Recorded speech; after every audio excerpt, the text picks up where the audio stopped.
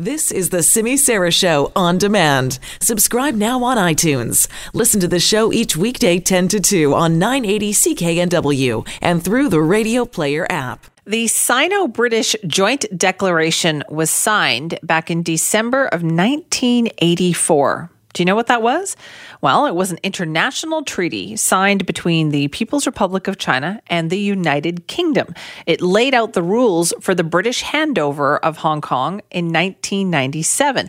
And that agreement said, and China agreed to, a, quote, one country, two systems principle. Essentially, that life in Hong Kong would remain unchanged for a period of 50 years, all the way to 2047.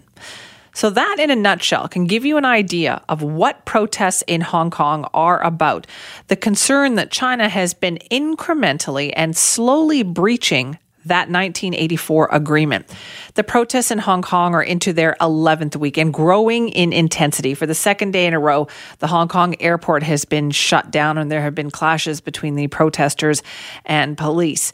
Joshua Wong is a Hong Kong student activist, and he spoke to The Shift with Drex overnight and says that Canada needs to stand with the protesters. Police brutality is far from our imagination. It's time for world leaders to consider. If they don't speak up for human rights in Hong Kong and China because of commercial interests of trade deal, they lose all moral authorities to speak out elsewhere. That's why I hope it's time for world leaders, especially politicians in Canada. There are lots of Canadians live in Hong Kong. They should not keep silence under the crackdown of human rights in Hong Kong. All right, so what should Canada be doing? Our next guest is Charles Burton, a Brock University professor and two-time Canadian diplomat in China. Well, Charles, thank you very much for joining us to talk about this today. Maybe we should start with a little look at the actual protests themselves here. Why do you think this is happening? From your experience in China and Hong Kong, why do you think this is happening right now? Well, the Chinese government under Deng Xiaoping, the leader at the time, made commitments to the people of Hong Kong that after China resumed sovereignty over Hong Kong in 1997, that there would be 50 years of no change, one country, two systems. And in more recent times, the government of China has tried to, as the Hong Kong people interpret it, renege on that agreement by imposing a school curriculum which is strongly pro-China, and then reneging on a commitment to allow for universal suffrage elections of the Chief Executive Officer of Hong Kong, which should have happened in 2017, and then more recently attempting to impose an extradition law that would allow the PRC, the mainland, to extradite Hong Kong people to face Chinese justice in China, which would really negate the whole independence of Hong Kong's judiciary. So there are very valid reasons why people in Hong Kong feel that they have not been treated in accordance with the agreement that China and Britain made over the reversion to sovereignty. The Chinese government is not prepared to make any compromises, and as a result, we've got large numbers of people in the streets, and the police trying to get them to go home by sending out tear gas, in some cases rubber bullets and other projectiles. So the situation is pretty serious, and there doesn't seem to be any path to resolution as both sides seem determined to maintain their positions. It certainly seems that way. What about looking at this from an international perspective? How should countries like Canada, do you think, be responding to this? Well, Canada, at the request of Britain and China, endorsed the joint declaration that was lodged with the United Nations that set up this commitment of one country, two systems, Hong Kong people ruling Hong Kong, and no change for 50 years. So, we do have an obligation to this because we endorsed suggesting that we would want to ensure that the agreement is maintained in the spirit in which it was originally signed. And so in addition to Britain really having a responsibility to Hong Kong arguably till 2047, so does Canada and the other countries that endorse the agreement. But, of course, Canada has been reluctant to speak out too strongly for fear of causing difficulties for the over 300,000 Canadian citizens resident in Hong Kong. And, of course, because of our ongoing conflict with China over the arrest of Michael Kovrig and Michael Spavor, and our trade dispute where China has, on spurious grounds, prevented Canadian agricultural commodities from being imported into China, making for a significant hit for a lot of Canadian farming families in retaliation for Canada's detaining of the Huawei CFO at the request of the United States, who want to extradite her there to face serious charges of fraud. Do you think then does that mean that Canada has probably more of a stake in what's going on there than most other countries?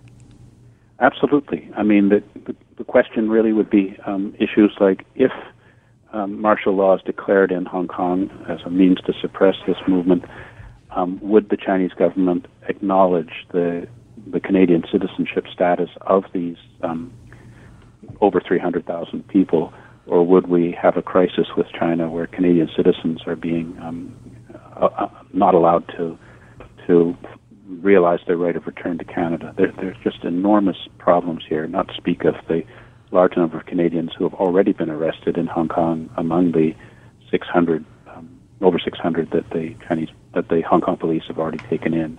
So these are all consular cases for us. So the scale of it is quite staggering. Right. And yet there doesn't seem to be a lot of discussion about this internationally. It seems like the world has been pretty quiet about what's going on in Hong Kong.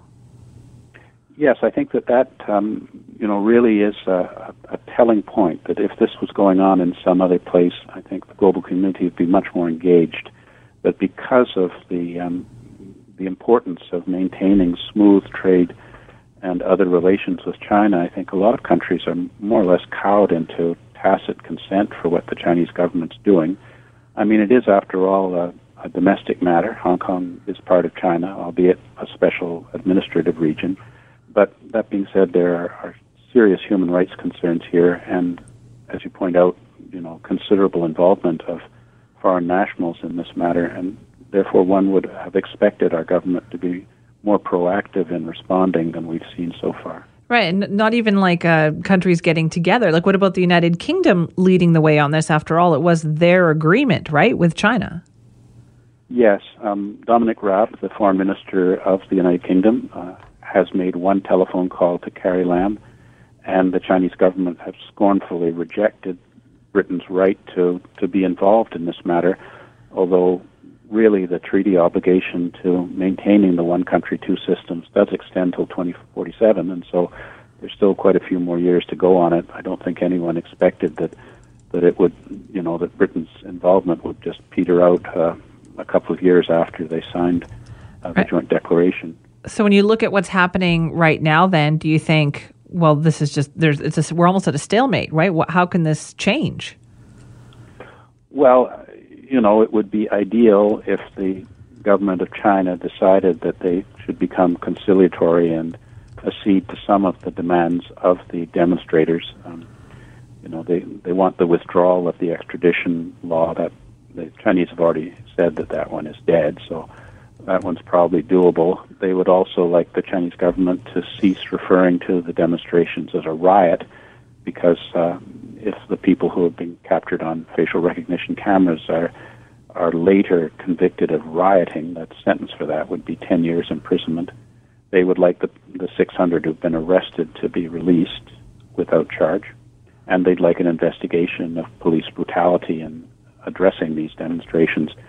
So there are a number of these that I think the Chinese government could engage in without too much loss of face, but the more likely consequence seems to be a brutal crackdown, which would be putting it down by violence and garrisoning Hong Kong under martial law, which would then have a very serious impact on China's relations with Western nations, perhaps even worse than it was after the 1989 Tiananmen incident.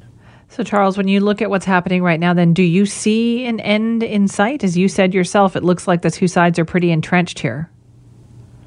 Well, I don't think that this demonstrations can go on forever. It's already been, we're now into the 11th week of them, and they're becoming more and more disruptive of normal life in Hong Kong. The airport is now closed. A lot of key transportation infrastructure is being affected by these demonstrations. And the Chinese government's also planning to celebrate the 70th anniversary of the establishment of the People's Republic of China with a big military parade and celebratory activities all over the country for October the 1st. So my unfortunate, most likely scenario is, in fact, a violent crackdown and possible loss of life as a result, and certainly a Hong Kong which will be very, very resentful of China's abandonment of what the Hong Kong people regard as the commitment that China made to the British at the time that Britain returned Hong Kong to Chinese sovereignty over 20 years ago. Well, Charles, we'll have to keep in touch on this topic. Thank you for being with us today. Good to speak with you. That's Charles Burton, a Brock University professor and two-time former Canadian diplomat in China.